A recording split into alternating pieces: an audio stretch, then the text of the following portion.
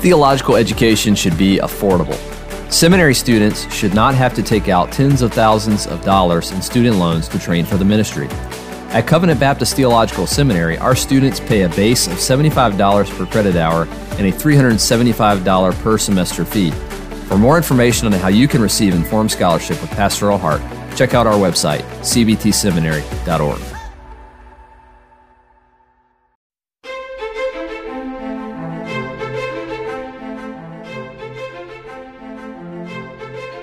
This resource combines expositional sermons and lectures from the classroom of Covenant Baptist Theological Seminary to help equip listeners for the work of the ministry.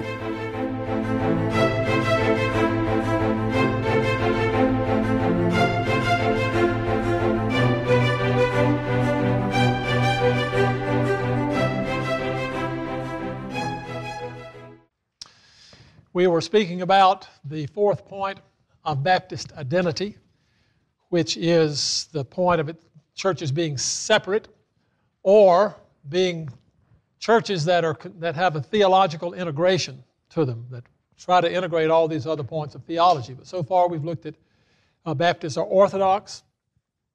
We've affirmed that Baptists are evangelical. We've said Baptists are catechetical and confessional. And now we're looking at this part of a theologically integrated ecclesiology. And we've talked about several points of that. We've seen that something about the church universal, something about the nature of the local church, affirmed believers' baptism, and talked about life in the local church as being something where every person is seen as having a gift, all part doing its work, and this builds up a great and glorious fellowship. Also, it means that there must be discipline in the local congregation if we're following the mandates of Scripture. And we see that there are those who give indication that they have not been born again, and after admonition they cannot be instructed. Then there's a method by which they can be disciplined and seen as no longer a part of the congregation.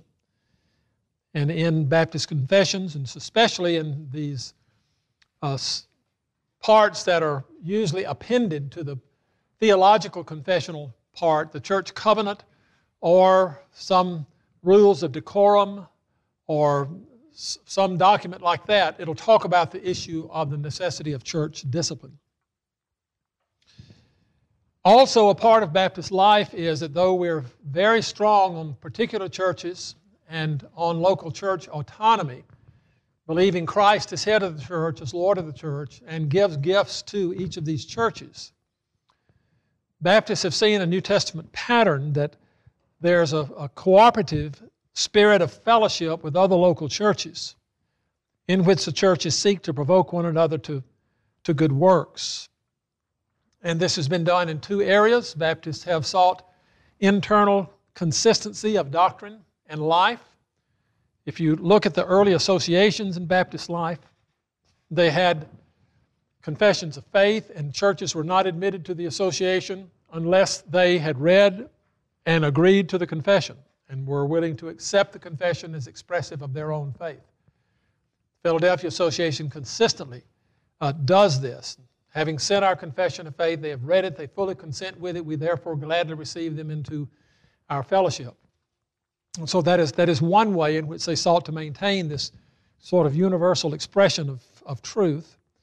And also they've seen this kind of union as necessary for joint efforts in extending the gospel to the nations. Churches could do in concert with each other much more than any one particular church could do by themselves. Individual churches can do some things and should do some things just as missionary work from their own local church, but there are also times in which ministers are being sent out that have a confessional position, that have gifts, in which more than one church can unite in order to support those ministries that they might not be able to support on their own. I think 3 John, where we see John commending, I believe it's Gaius there, for sending the brothers on in a way worthy of God, though he has not known them. He didn't know them, but he knew that they were carrying the word to the Gentiles, and they received nothing from the Gentiles. So it was a good thing for them to support such men. And they participated or partakers of the truth in doing that. So that's a model for cooperative efforts. And also, one of the most sort of revolutionary ideas that came out of Baptist theology from a social standpoint and even a political standpoint has been the affirmation of liberty of conscience and separation of church and state. These doctrines have been manipulated and fondled until they're not recognizable now in many ways. But the doctrine of liberty of conscience was a fundamental theological commitment on the part of Baptists in order to maintain a believer's church. They recognized that the state church could not be a believer's church if everyone was required to attend the parish ministry, take communion in the parish, even though they were unregenerate and ungodly. They were required to do this. If they believed other things entirely, if the rule of law made them conform to the church, then this perverted the church. It was for church purity that they supported liberty of conscience. The best writings on this come from a man named Christopher Blackwood, an English Baptist who talked about the baptism of infants and the rejection of liberty of conscience are the two main pillars of Antichrist that still have to be destroyed.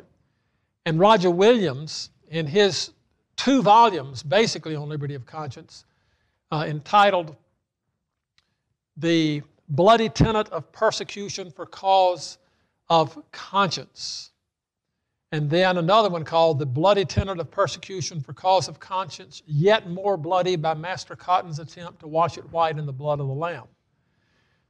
So there's this theological defense of liberty of conscience that comes out of the ecclesiology of the Baptists. This became pervasive, and the concept of liberty of conscience, of course, then leads to the idea of separation of church and state for the sake of the purity of the church. It leads to the idea that the magistrate cannot do the work of those that the Spirit Himself is gifted within the local church. These gifts are given to the local church and not to the magistrate. They did not go as far as the Anabaptists and say the magistrate cannot be a Christian or a Christian cannot serve as a magistrate. But they did say that a magistrate is not over the church but in the church and can be disciplined by the church the same as any other member. And so Baptists did not look for help from the government in that way. None should be forced to profess either in print or by public statement or action of body or contribution of money that which they do not believe to be the truth. And none should be prosecuted under law for living holistically in harmony with their conscience, as long as they do not actively bring harm on the goods and or bodies of other people. So this was a part of Baptist distinctives that has had a tremendous impact upon the last 200 years of thought on these issues. A recapture of the full-bodied theological understanding of this, I think, would be a prominent part of Baptist witness in this age. We fall away from it when we think the public schools should do the work of the church, when we think government should do the work of the church, when we think that it will, in my opinion, when we think that it's somehow the obligation of the public schools to put up the 10 Commandments in the church. I personally don't think that that is a valid thing for the public schools to do. I know that arguments can be made the other ways, but the understanding of law and gospel is something that is to be preached in the churches. The churches conquered the Roman Empire simply by preaching and by dying, by preaching the truth, by standing against immorality within the congregation, by writing against it, what they thought, but they did not expect to be able to start a rally in Rome and convince the emperor to take their view on something. They would write apologetic literature, present them to the emperors in order to show that the persecution of Christians was something that was basically irrational and was destructive of the empire itself. But the transformation of life came from the preaching of the gospel and the willingness to suffer for the sake of the truth. And that is an idea that Baptists sought to recover in their understanding of separation of church and state. All right, those are the things that we're looking at in Baptist identity throughout these lectures now. You'll see me referring to these ideas, how important one or other or many of these ideas were in the particular theology of the individuals or the associations or movements that we'll be looking at. Now let's look at the question of Baptist origins. Since we have looked at Baptist identity, we want to ask the question, where did Baptists come from? Historically, what was the reason? There have been several theories of Baptist origin. Some of them are akin to what we call successionist theories. There are basically three kinds of successionist theories. One is apostolic succession. This has not been a Baptist way of viewing the church, and not in any detailed way. Roman Catholicism believes that they are the true church because of apostolic succession. Greek Orthodoxy affirms the same thing, that there's an unbroken continuity of ordination all the way back to the apostles, and it is this unbroken continuity of ordination and sacrament that makes them the true church. Anglicanism maintains this from the standpoint of apostolic succession and the ordination that is necessary to have a true church. Lutheranism has this to some degree, but they are more focused on baptismal succession than they are apostolic succession. So that leads us to the second kind of successionist theory, and that is baptismal succession. That the true church is located in that there's been an unbroken chain of baptism. Baptism has not been perverted. The theology of baptism has been basically the same since the time of the New Testament, since it was instituted in the life of John the Baptist, practiced by Christ, and made a peculiar ordinance within the church. Baptism has remained the same. Luther, in his Babylonian Captivity of the Church, says that baptism is the one thing that has not been changed. Antichrist was not able to pollute baptism. So he still affirmed infant baptism. He affirmed the sacramental nature of baptism. And he believed that that was the sphere within which Lutherans could claim to be the continuity of the true church, was because they maintained baptism. A third kind of succession is church succession. That is, there has been an unbroken chain of local churches that manifest all the doctrinal and ecclesiastical characteristics of the true churches, and they've been organically related to each other. There's never been a time when these true churches did not exist.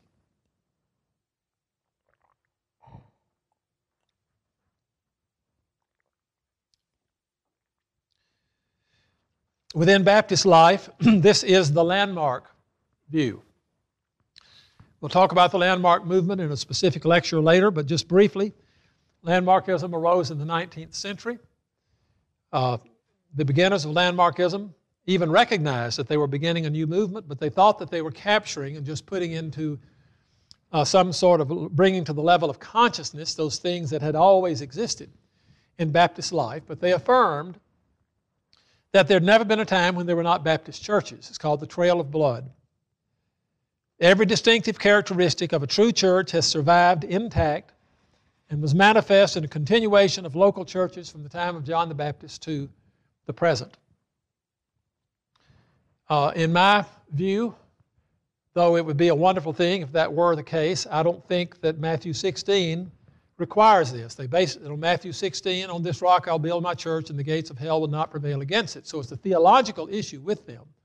They think that Jesus has failed to preserve his church if there's ever been a time when those local churches like that did not exist.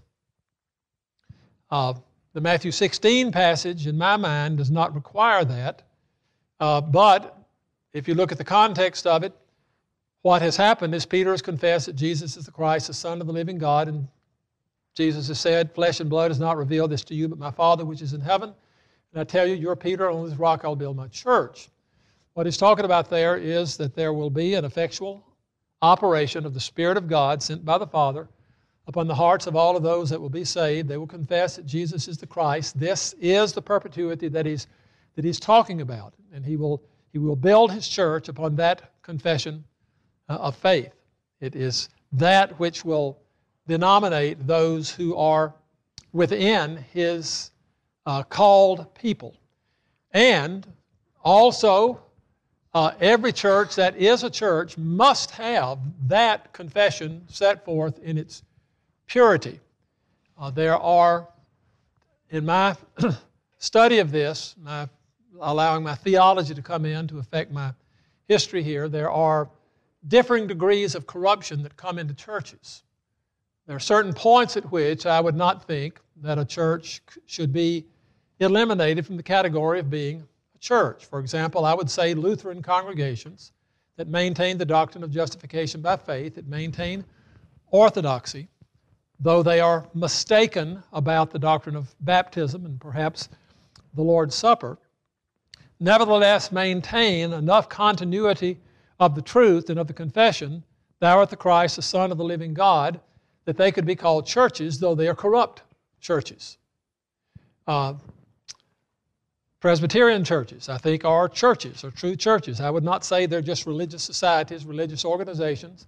I'm willing to call them churches, though I differ with them on baptism, and I think that baptism has the tendency to corrupt their congregations.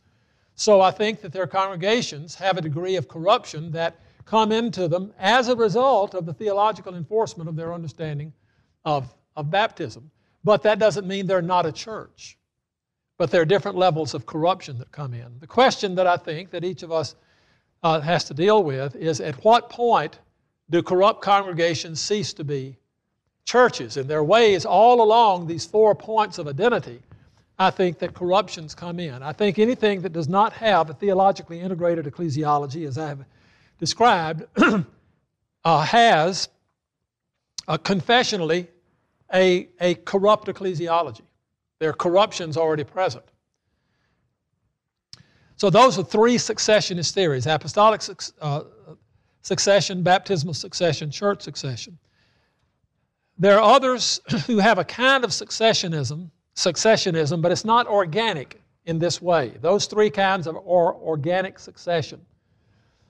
If I were to give you on your test a multiple choice question, and I said parts of organic succession, and I put down apostolic, baptismal, or I said what is not a part of organic successionism, and I put apostolic, baptismal, church, and principial continuation, then you would put down principial continuation as that which is not a part of organic successionism.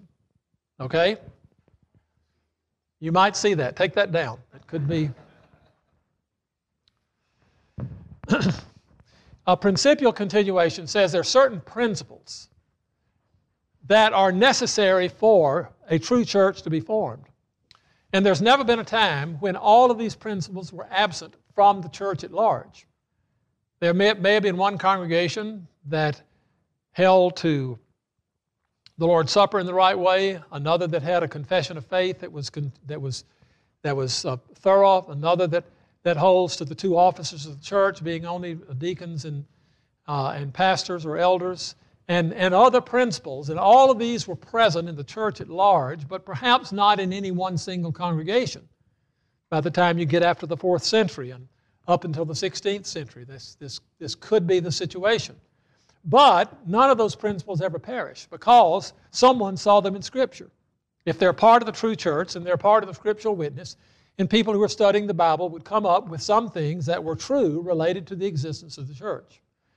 I think the historian Armitage proposes this as a means for tracking the continuity of truth throughout history that if all came together in a coherent way would form a true church. So that's a realistic continuation of these things in certain pockets of these ideals. But there's also what could be called the idealistic continuation of these, and that is they're always in Scripture. Anytime a person discovers them in Scripture and enacts them in a scriptural way, then they then become reified as a part of the church. this is the way the Passover was. Did the Passover cease to exist during the time of the Babylonian captivity? Well, if it ceased to exist, then they could not reinstitute it. But when they come back to the Holy Land, they reinstitute the Passover, though they had not been able to do it before. And so this is the way, this idealistic. It's there in Scripture. We're commanded to do it. Once a person sees it and understands it and embraces it, he is obedient to it. And so, therefore, it comes back into a observable historical existence, though it has always been there in Scripture. That basically is what John Spilsbury was talking about as he talks about the Word of God as that which fits and prepares the matter for the form. Now, a third kind of view of church continuity that is getting more close to contemporary understandings of Baptist origins is the Anabaptist kinship theory. The Anabaptist kinship theory says that a Baptist life arose out of the combination of Anabaptist influence and the influence from English separatism. That there were factors at work within the Anabaptist movement, the recapturing of a believer's church ideal,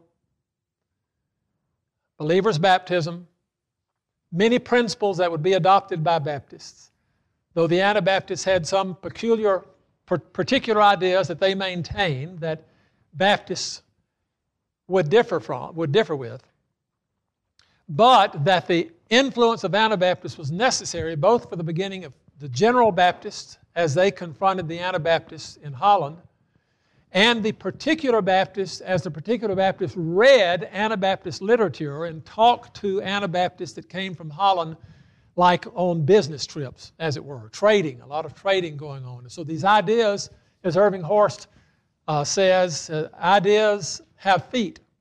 And so these ideas made their way into the discussions of the JLJ church.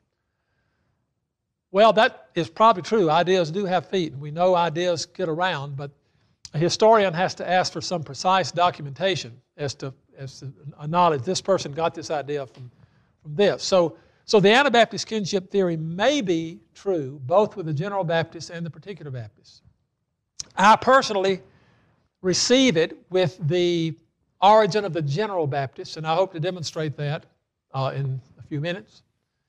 I do not accept it with the origin of the particular Baptists. I don't think that there is documentary evidence that the particular Baptists had direct influence from the Anabaptists, but it arose from their own discussions, their theological discussions, as they were interacting with Puritanism and separatism. And as we've already seen, John Davenport's strong statement about the purity of the church and examining people's experiences and not receiving people into membership who did not have a sufficient experience, that kind of interaction that was going on is eventually what led that group of people in London that were discussing this, that were within a solidly Calvinistic confessional framework, to become Baptist. And I think in my study of this, I have not found sufficient documentation to say that the Anabaptists influenced the beginning of the particular Baptist. So that the Anabaptist kinship theory has both of those. The English separatist descent theory, manifest by a historian, an English historian named Barry White, called the English separatist tradition. It's perhaps the clearest expression of this, though many have held it. Says that both in particular Baptists and in general Baptists, it was only the separatist ideal and the discussion of the nature of the true church and visible saints composing the true church that led to Baptist life in both cases. Now, obviously, I would accept that theory as it relates to particular Baptists, but I don't think they can make their case as it relates to general Baptists. I think there's evidence that they really overlook when they are arguing that not even the general Baptists came as a result of the influence of Anabaptists. So my view is a combination of number 3 and number 4. Number 3 in the case of the General Baptists, number 4 in the case of the Particular Baptists. Both of these are built upon the attempt to find the origin of Baptists from looking at the documents of the 16th century. All right, it is with that then that we will now look at the question of how did the English separatists become Baptists? And we look at this in the life, first of all, of John Smith. As you can imagine, it's sort of difficult to locate a particular person whose name is John Smith in English history and know for sure that it's the John Smith we're talking about. But you have to sort of work your way back to the documents. And we do know that he matriculated at Christ College in Cambridge in 1586. We have a sort of an unbroken account of this John Smith from 1586. There are other things we can deduce about him from things that are said about him, but as far as locating any other records, like his early baptismal records or the family he came from or something, it's just sort of a very difficult thing to do. But we know that by 1586 he had matriculated at Cambridge, at Christ College. And there were several influences that came to bear that eventually bore fruit. We know that when he was there, he was a committed Puritan, very strong Puritan. He came from a poor family because he was in a section of students that actually, they were servitors, as they were called. They served other people. They polished the shoes of those who had more money. They fed them. They cooked. They did all sorts of things, but they got their education paid for doing this. So John Smith served in that position, but evidently made quite an impression upon his colleagues, upon his teachers. He was called a scholar of no small reading, which meant that he read and absorbed a lot and was able to carry on discussions on these areas. But while he was there, after he finished his BA, he studied for an MA, and his tutor in his MA was a man named Francis Johnson. Francis Johnson also was a Puritan, but eventually became a separatist. And Johnson and Smith made friends with each other, and so they kept up with each other. And Francis Johnson's own development, I'm sure, had an impact upon John Smith as Johnson went from Puritanism to separatism. Many factors led to that, but this was a significant contact that John Smith had while he was at Cambridge. Also, the teachers at Cambridge, the very powerful teachers there, were strong Calvinists. William Perkins lectured on the Apostles' Creed there, resulting in the publication of his exposition of the Creed. He also lectured on issues related to the doctrines of grace. Thomas Cartwright was a lecturer there. William Whitaker, all of these were Puritan Calvinists who taught. During his exams, a student named Barrett took exception to the content of the lectures. And he made an argument, an anti-Calvinist argument. He was supported by a professor named Barrow. Well, this discussion on campus, which focused on the doctrine of predestination, led to the writing of a document known as the Lambeth Articles. It's a 9-article confession of faith that is an extensive exposition of the doctrine of election. And it was one that was actually taken later to the Synod of Dort by English representatives that were sent there by James. And so, though Smith still was a Calvinist by the time he graduated, he had heard a debate over the doctrine of predestination. He had heard a student present arguments opposing it. Of course, he also heard William Perkins and William Whitaker, Thomas Cartwright, and those were not any flimsy polemicists in themselves. And so when he graduated fully in accord with the Calvinistic understanding of soteriology and with the Puritan understanding of ecclesiology. We know that by 1600, probably after preaching itinerantly or preaching in small churches, he was finally called to a place in 1600 in Lincoln.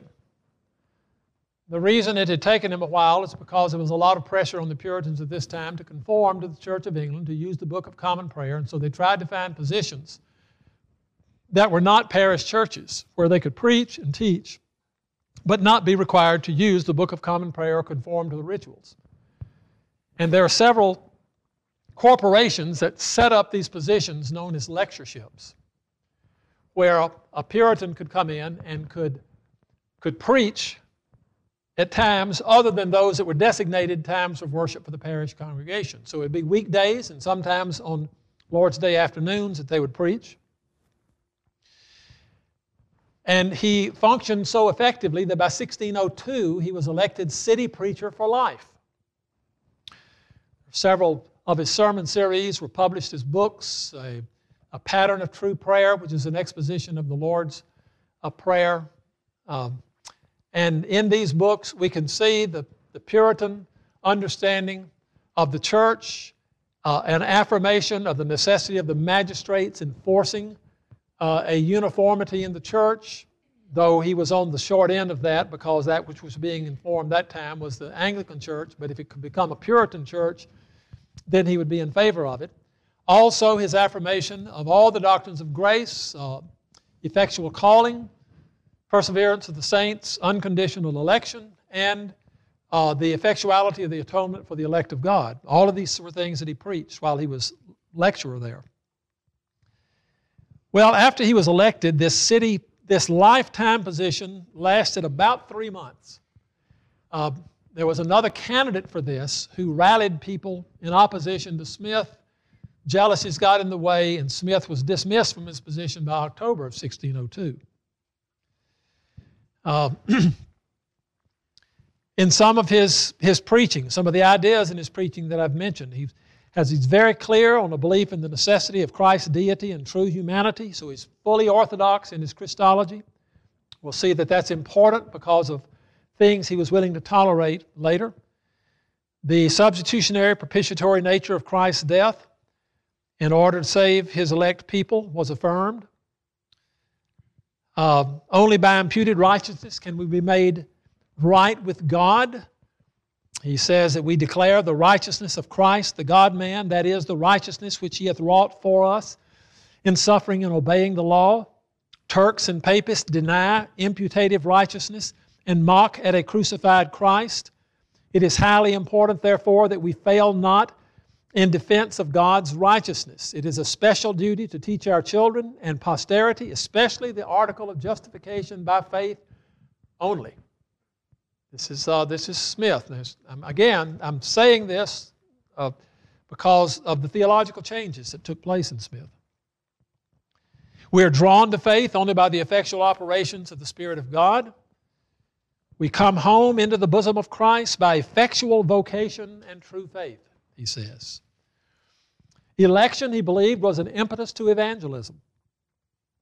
All nations where we traffic, he says, where we have trade, where we are involved with other nations in mercenary things, must be brought to the knowledge and love of the truth. It is certain they may partake of this righteousness which Christ hath wrought for as many of them as appertain to his election. So he found the doctrine of an effectual atonement, of particular redemption on the part of Christ as an impetus to evangelism, to go to the nations with a sure hope of success. And as I mentioned, he also said that the magistrate is responsible for enforcing true religion. Well, after he was dismissed, we lose track of him a little bit. We think he was in prison maybe a couple of times for preaching without a license. And in the Hampton Court Conference, which the Puritans held with James I when he came to the throne, they held it in 1604. The Hampton Court Conference failed. James told the Puritans that either they would conform to the church or he would harry them out of the land. They thought that they had a friend because he'd come from Presbyterian Scotland, but they didn't realize that he hated it, could not stand the kind of boldness that Presbyterianism gave people, where every person thought their opinion was as important as the king's opinion in religious matters. And he said that was not going to happen in England, and so they had to conform.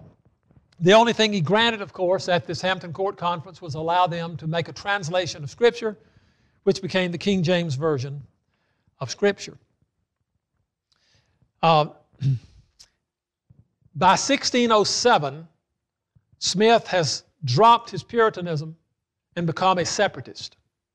He has not changed his soteriology, not changed his basic theology, but his ecclesiology has driven him out of the hope that the Anglican Church can be purified into an affirmation the Anglican Church is Antichrist. That's what the Puritans would not say. There was a massive difference ecclesiologically between the Puritans and the Separatists. The Separatists said that all of the ordinances, the covenant, everything that the Anglican Church has been given to it by the great prostitute of Rome. And as the mother is, so is the daughter.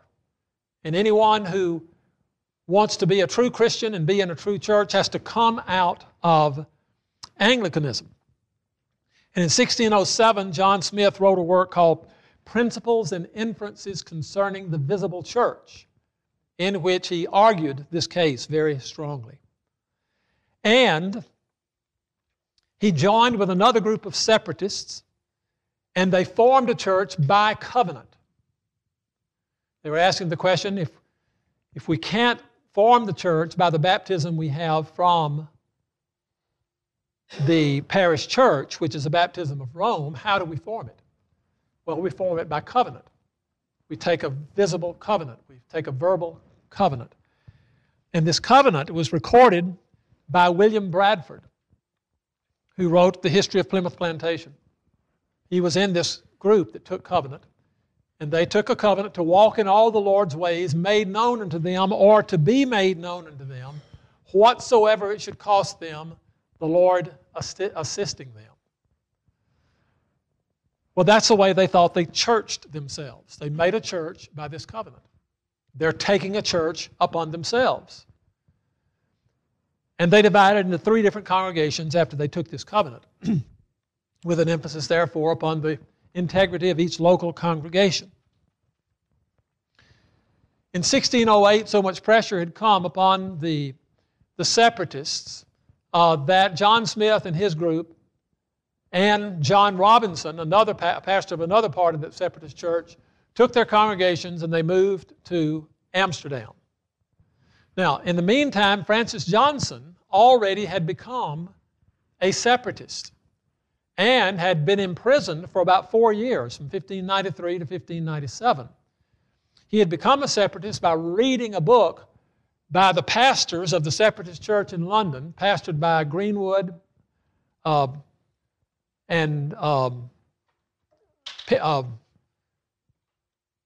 Greenwood and Barrow and Penry. He found the book being published in Zealand. He captured all the copies. He had them destroyed, turned them over to the authorities for their destruction, but he kept one copy for himself, so he could school himself on what the separatists believed and be able to refute them. He read it and he was changed. His mind was changed. He became a separatist. He went to London. He met with Greenwood, Barrow, and Penry there in the prison, talked with them, became the pastor of the church, and he himself was in prison. The church therefore left and went to Amsterdam, and then Johnson joined them later. The intent of John Smith when he went in 1608 to Amsterdam was to join with Johnson's congregation, which by this time is called the Ancient Church. Well, it's called that because it's the surviving separatist church. It's the oldest of the separatist churches, but also because they believed that it was a duplication of the New Testament church. So they were going to join with Johnson's Ancient Church when they got there. As they began to attend worship and Smith began to talk with Johnson, he came to the conclusion that there were too many differences between them. And so his church did not join with Johnson's church. And so he wrote another book called The Differences of the Churches of the Separation, explaining that their understanding of the officers was different. Smith disagreed with the trifold presbytery, which was defended by Johnson. Their use of their worship was different. Smith did not believe that any works of human composure should be used in worship. That was the Puritan objection to the Book of Common Prayer. But included in that were translations of Scripture for Smith. So he has this weird thing that he believed in the inerrancy of the original autographs, that they are inspired and without error. But because a translation, no matter how faithfully it's done, is a work of human composure and cannot possibly duplicate every nuance of meaning of the original language, it is not to be used in worship. People should train themselves to think godly thoughts by reading the Scripture before worship, but then should allow for the free operation of the Spirit during worship for true spiritual worship. And so John Smith is beginning to move out into a mystical realm that becomes very dangerous for the general Baptists later. But that's one of the reasons. And the third was the treasury. Johnson received money from the government. The government liked having these English people there. There were a lot of trade they could do. There was a lot of things they could establish in the economy of Amsterdam. And so the government helped them. They contributed to their congregation. And John Smith said that shouldn't be done. That corrupts the spirituality of the church. It all should be voluntary gifts by the people themselves.